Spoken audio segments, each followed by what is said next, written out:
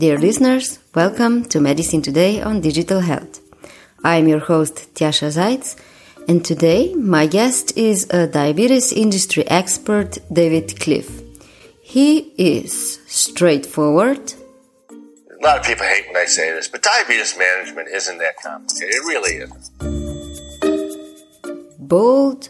If you lose weight and you walk into a room full of your friends, the first thing they're going to say to you is, "Oh my God, you look great." Well, diabetes isn't like that. You don't walk into a room and somebody doesn't say, "Hey Dave, your A1C looks awesome." And optimistic. You've got companies like Apple and Google and Amazon. You have all of these new companies who know not only how to communicate with the patient, but how to make people's lives easier. That has a lot of potential. So our today's topic is, what can we learn from the industry of diabetes management? And when it comes to behavioral change, technology adoption and adherence, what can we figure out based on patients with diabetes? Will diabetes ever be cured?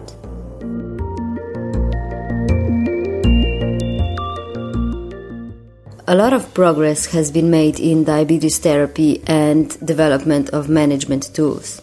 Today, the industry is looking at novel therapies which would make the disease as invisible to the patient as possible. For the last decade, researchers from all around the globe have been working on artificial pancreas.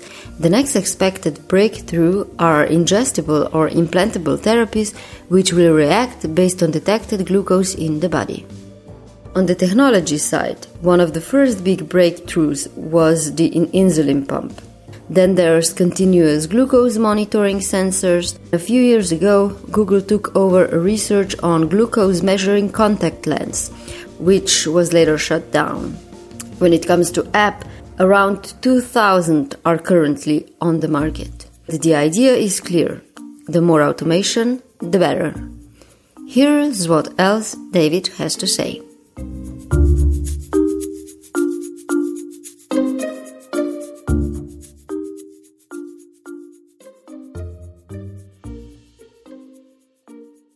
You've been in the field of diabetes research for more than 20 years now, and you've been following closely what's coming to the market and how much benefit different innovations are actually bringing, either let it be drugs or technology.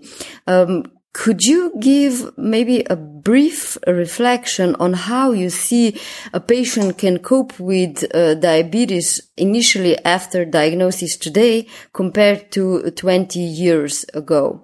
How much easier or more optimistic is the diagnosis today compared to the past, in your view? There's no question that we have better tools than we ever had before, both drugs and devices. Insulins, the new insulin analogs work much better. They're much more stable. In the oral, sector, you have, some of these new drugs that, not only are doing an excellent job of helping control blood sugars, but they're also providing some additional cardiovascular benefits that we've never seen before. Continuous glucose monitors, smarter insulin pumps, more patient-friendly insulin pens, the addition of apps, that help patients take all of this data that they're getting and turning that data into information they can use to help, to better manage their diabetes. So all of that is very exciting. If you have a motivated patient, today there are so many tools available to them that can help them that that's wonderful. On the flip side, however, I say this a lot. It's pretty easy to give a patient the how to. It's not so easy to give them the want to. Exactly. That's one of the questions I wanted to ask you. So the motivation can be high in the beginning, but what happens when the disease becomes the new normal? That's what usually is the problem of apps, that let's say wearables showed that that was in wellness, but still that after half a year, most of the users got tired of using them. So I think diabetes is one area where we could really learn a lot about behavioral change and what is needed to kind of sustain it. I'm not a very strong advocate for behavior change because it doesn't work on a long-term basis. I can't speak for every patient, but I think that, I divide patients into three very distinct groups. You have patients like myself we're motivated, we're educated, we understand why we're doing what we're doing, and we're willing to put the work in. We don't need to be pushed to do it. On the flip side, however, there are also patients, I don't care what you do with these people, they're never going to be motivated. But in the middle, you have what I call the majority of patients understand that diabetes is serious. They know they need to do something about it, but they would prefer that their diabetes management just became part of their life and didn't run their life. That they were living with their diabetes and not for their diabetes. And I think that's one of the biggest problems that I see. It's not really the patient that's a problem. I view it more as the companies that are a problem because they don't understand that these patients, they really don't understand that these people have lives to live. And more often than not, these people aren't just managing their diabetes. There's hypertension, there's cholesterol, there's God knows what else, So think of all the comorbidities that are associated with diabetes. But there is a psychological toll with diabetes.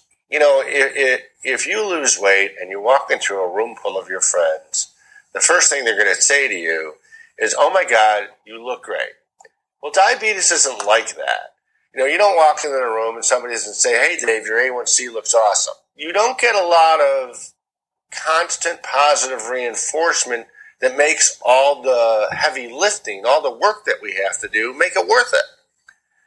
So, so what happens with almost all of these behavior changes that I've seen is, it works for a little while, but then there's no immediate, tangible benefit that these people get. Diabetes isn't like that. By the time you're in physical discomfort, it's too late. What's your view on all the apps and all the help that is coming from the technology side to manage diabetes? Okay, there's a lot of potential. But again, I really hate to say this. I can give you the how-to. I can't give you the want to. That's where I think things get a little bit hinky because a lot of people hate when I say this, but diabetes management isn't that complicated. It really isn't. Yeah, that's a sharp one. Well, but it's true. Listen, you ask any physician, what's the biggest obstacle between patients and better outcomes? It's therapy compliance, therapy adherence.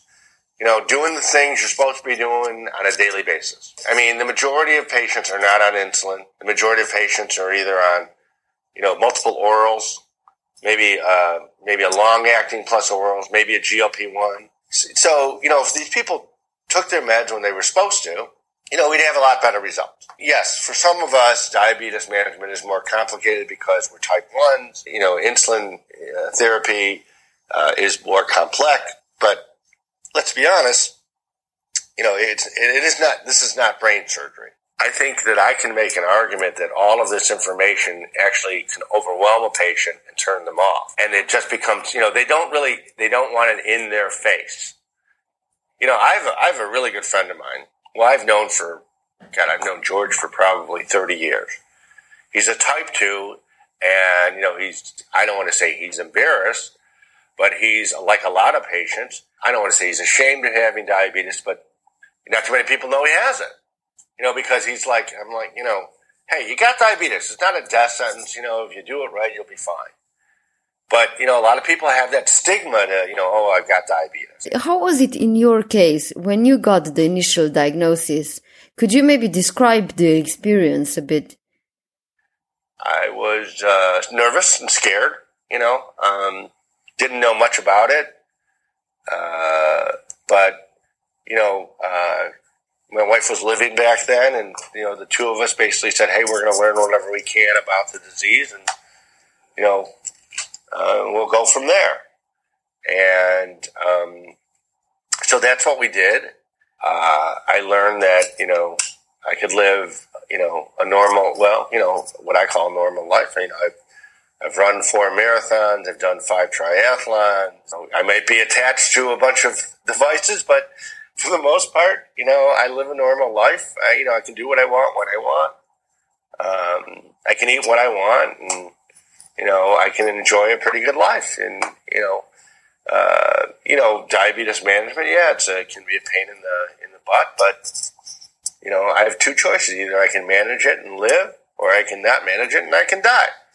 So, given the choice between living and dying, I'll take the living. And I don't view diabetes as a disability. It's just a part of life. And you mentioned before that a lot of expectations around management are unrealistic because diabetics are just people with their own lives and they don't want to be managed by their disease. And in that sense, a lot of attention has been raised around the potential of artificial pancreas, which some say is going to solve diabetes type 1 completely. But you have a different opinion. I recently read one of your interviews where you raised your doubt that any of the artificial pancreas devices currently under development will have any major impact on patients with type 1 in the next decade. Could you elaborate a bit more on your skepticism around this technology? Well, all an artificial pancreas really is a collection of devices. Okay? All of these devices are interconnected. They all talk to each other and they all work together. And part of my skepticism is that it's kind of like a chain on a bicycle. If a link breaks and the chain falls off the bike, it doesn't run.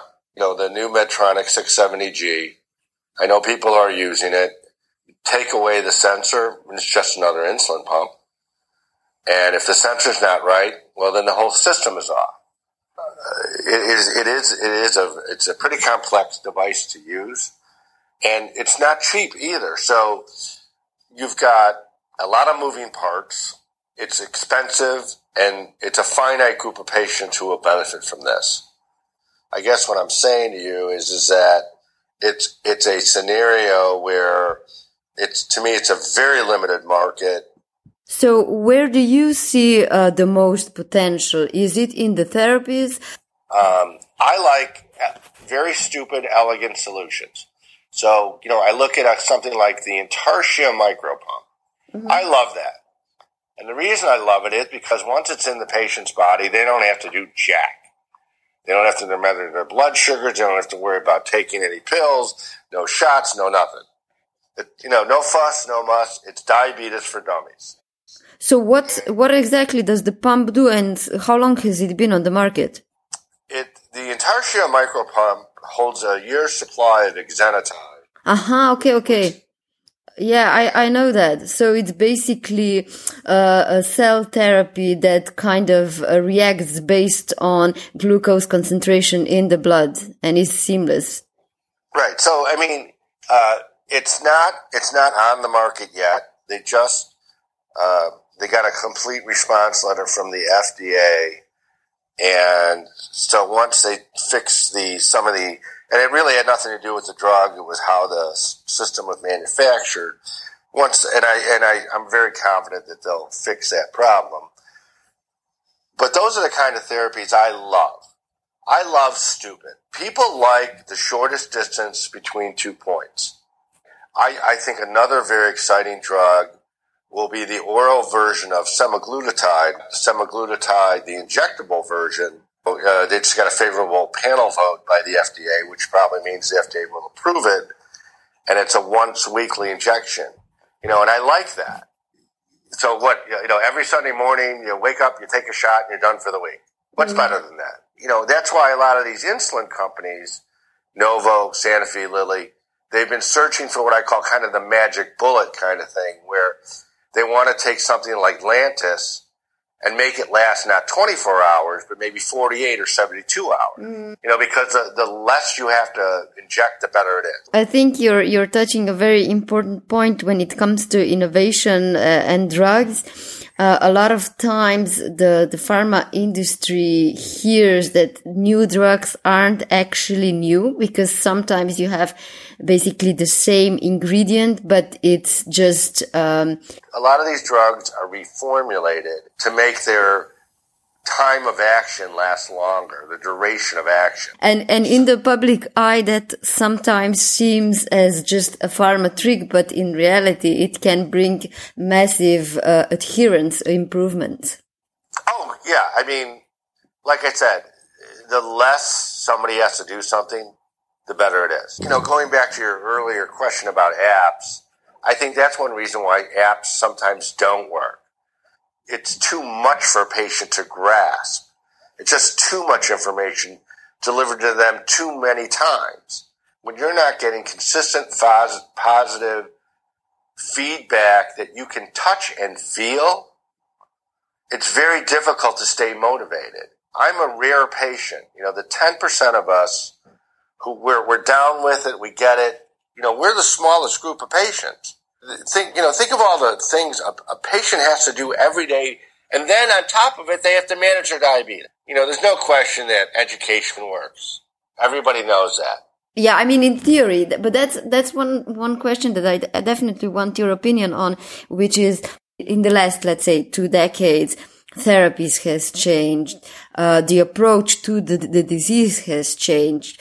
The relationship between the patient and the doctor went from being paternalistic from the doctor's perspective to a partnership between a patient and a doctor. So there's a lot of hope kind of in the patient empowerment. But to which extent do you see this works based on what you said, that, you just have patients that you can teach them, you can give them the know-how, but that still will not be sufficient? To me, it's all about stimulus. Okay, what kind of stimuli are you giving these patients? It helps if you have an English-speaking patient, and when you communicate with them, that you're not talking Chinese. If they don't understand what they're doing and why they are doing it, then they're not going to do it. It certainly would be nice if they got something for it. People don't understand. I think most people don't understand what it is like to live with diabetes every day. So let's say you're on 3 pills for your diabetes. And then you're probably going to be taking a statin. And a lot of diabetics are probably taking something for hypertension. So they're taking a plethora of pills. Pills are painless, okay? You swallow them, you're done. But yet, it's amazing how many of these people don't take their pills on a regular basis. So in your case, what kind of, how many things have changed in terms of management and therapy in the last 20 years?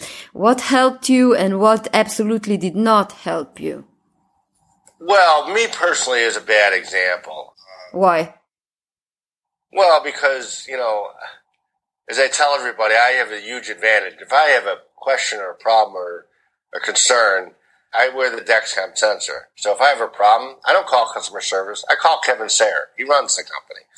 If I have a question about my insulin, I call the CEO of Novo Nordisk. I have unprecedented access. So I'm really lucky. And plus, I also have really good insurance on top of it. I think the good news now is that if a patient wants to, there are plenty of options? Yeah, there's more options available to them. Mm-hmm. There's a lot of good information available now. We live in a world of instant information. It's on your phone, your tablet, your PC, whatever. But do you think that's the problem? You know, that we have too much choice and too many options? I really don't. First of all, I'm a huge advocate of patient choice. I think that there's no such thing as too little information. You know, some people make the argument, well, it's confusing. Well, it's only confusing if you let it be confusing. You know, so, and that's my point. It's responsibility, personal responsibility. Yeah, I mean, okay. Again, I get in trouble for saying this all the time, but I don't really care. The patient does have a level of responsibility. They do. You know, people aren't dumb, okay? It's like, I mean, here we are. It's really well known that cigarette smoking is not good for you. Yet, there's still millions of people who smoke. Even doctors. I mean, and it's kind of well known that, you know, you shouldn't be eating McDonald's every day, okay? I think the fallacy of this all is that there's some balance has always been lacking, is that everybody plays a part here. You know, I'm not a victim, okay? I've never seen myself as a victim. You know, people asked me, well, why did you get diabetes? I said, you know what, I have no idea why I got it. You know, I was diagnosed late, you know, whatever.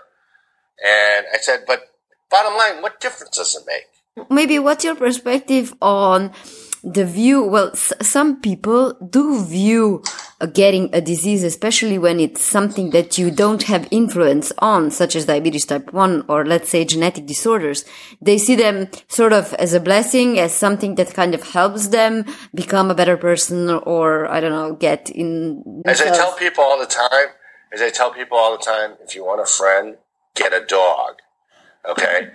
I mean, does it really matter? I mean, it's kind of like my wife had cancer, okay? And unfortunately, you know, yes, my wife was a smoker. She got lung cancer and then it spread, whatever. But bottom line is, okay, does it really matter? I mean, you know, once you have something, you have two choices. Either you deal with it or you don't. You walk into a restaurant and you see somebody who's on a diet and they order, you know, a pizza with a Diet Coke. I'm like, oh yeah, the Diet Coke is a diet part of the meal. You know, it's like, come on. It doesn't take brain surgery to figure out that, you know, there's only a few ways you're going to lose weight. Either you change your eating habits, you exercise, you do something different. You know, there's always going to be a percentage of the population who will not accept responsibility. And that's fine. But there is enough people out there where I think if the stimulus was changed, like for example, let's say hypothetically, and I don't know how it works overseas, but I know how it works here. If you got lower insurance rates, the better you manage your diabetes, believe me, that's going to work. When these patients walk into a Walgreens or a CVS to pick up their scripts, okay, that's something that they feel. You know, and not everybody has good insurance. You know, these are things that could change things, but nobody's gone there. We all know incentives work, okay? You just have to find the right one. Right, exactly. You know, I say money works because, you know, people feel that.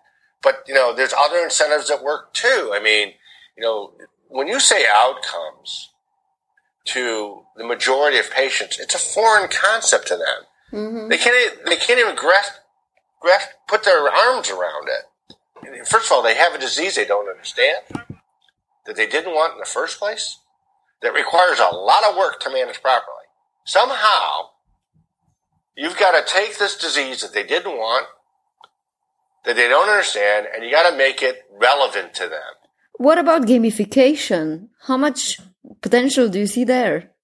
Oh, you know, it's the same as behavior change. It's like, it's like, yeah, it works up to a point, but then again, you know, it loses what I call the allure. Mm-hmm. And so when you look at the future and what you've been following in terms of development in the past, where exactly do you see optimism? Because I see you're not, I mean, you seem to be quite skeptical about many things, which is not kind of very optimistic.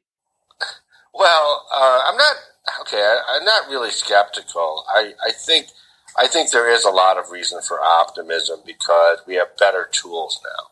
If we can get to a point where these people understand that we've got to change the paradigm a little bit, and I say this all the time, I can give you the how-to. I can't. That's pretty easy. Though it's the want-to part that needs to change. How do we motivate these patients? How do we enlighten them? How do we get them to care? And how do we get them to care on a consistent, ongoing, regular basis? And I think it can be done. And I quite honestly, I don't know when it will be done. Do you have an idea how it could be done? Since you've been in this for the last 20 years, who could be a better expert than a patient? I think it's what I call the consumerization of healthcare. You've got companies like Apple and Google and Amazon, and you have all of these new companies who understand not only how to communicate with the patient, but how to make people's lives easier. I think that's very exciting. In fact, I think that's extraordinarily exciting. That has a lot of potential because diabetes is not just a medical problem. It's a financial problem. There's so many issues with it.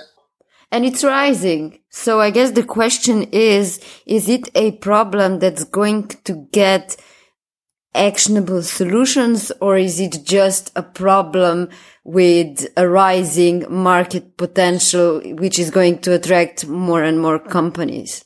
I view the future of diabetes to be a battle over platforms, meaning that in the future, I think when somebody is diagnosed with diabetes, they're going to be prescribed a complete diabetes management system. And in that system will be everything they need.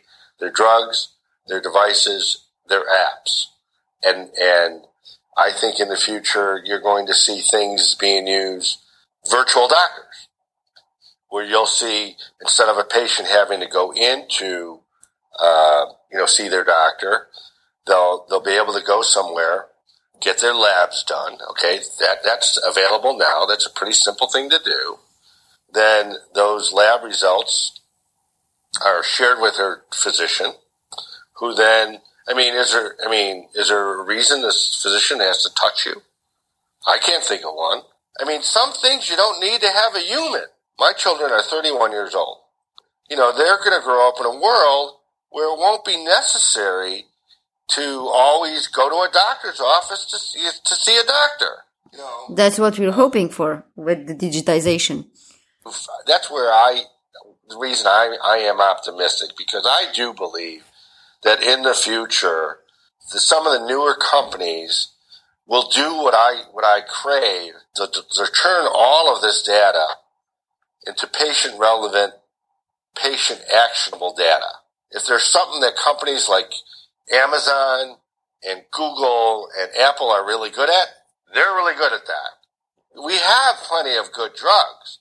We have excellent devices. It's just getting them to be used the way they're supposed to be used.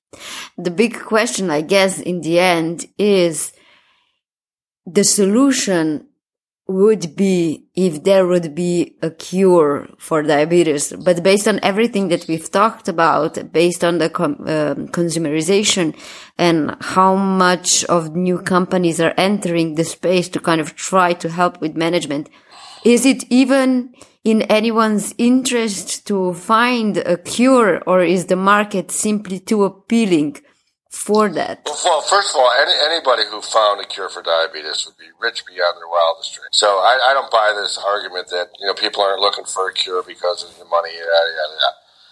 That's a ridiculous argument. Diabetes is a global phenomenon that's costing governments a ton of money. Yeah, but in theory, if you could cure it, that would mean that a lot of players on the market would have to be eliminated. Believe me, I have to tell you, it would be whoever could cure it would be rich beyond their wildest imagination, and nobody else would really care. This is the way it works. The problem with a cure, I've been covering this industry for over 20 years. What was the biggest bullshit that you've heard so far? Oh my God, there's so many. Well, I don't know if it's the biggest myth, but one of the myths is that everybody talks about outcomes, okay? Mm-hmm. But nobody really cares. I hate to say this. What happens with a lot of these companies is, it sounds really good to say that you care. But for example, if I'm an insurance company, the average life of somebody on my plan is about 24 to 30 months. Why would I have any incentive to have better outcomes? Okay. The reason I have no incentive is because, really what's my goal? I want to manage these patients as cheaply as possible until they're on Medicare. That's the goal. I tell people all the time, I said the business of diabetes does interfere with the management of diabetes. Mm-hmm. I may not like it, and I think, another myth is that patients really care. A lot of them don't. I'm not dismissing that. I'm just saying that I think that people misunderstand that. I think for too many years, the wrong people were being listened to. Mm-hmm. And I think patients were treated unfairly. Where all of this goes, I have no idea. Like I said, I am optimistic with some of the new companies that are now entering the arena because they understand how to deal with consumers. They know how to reach them. They know how to communicate them. They know how to make things work. And they're not living in the old world. They're living in the new world, and I think that's exciting. Whether it works or not, I don't know. But I think I am optimistic about that.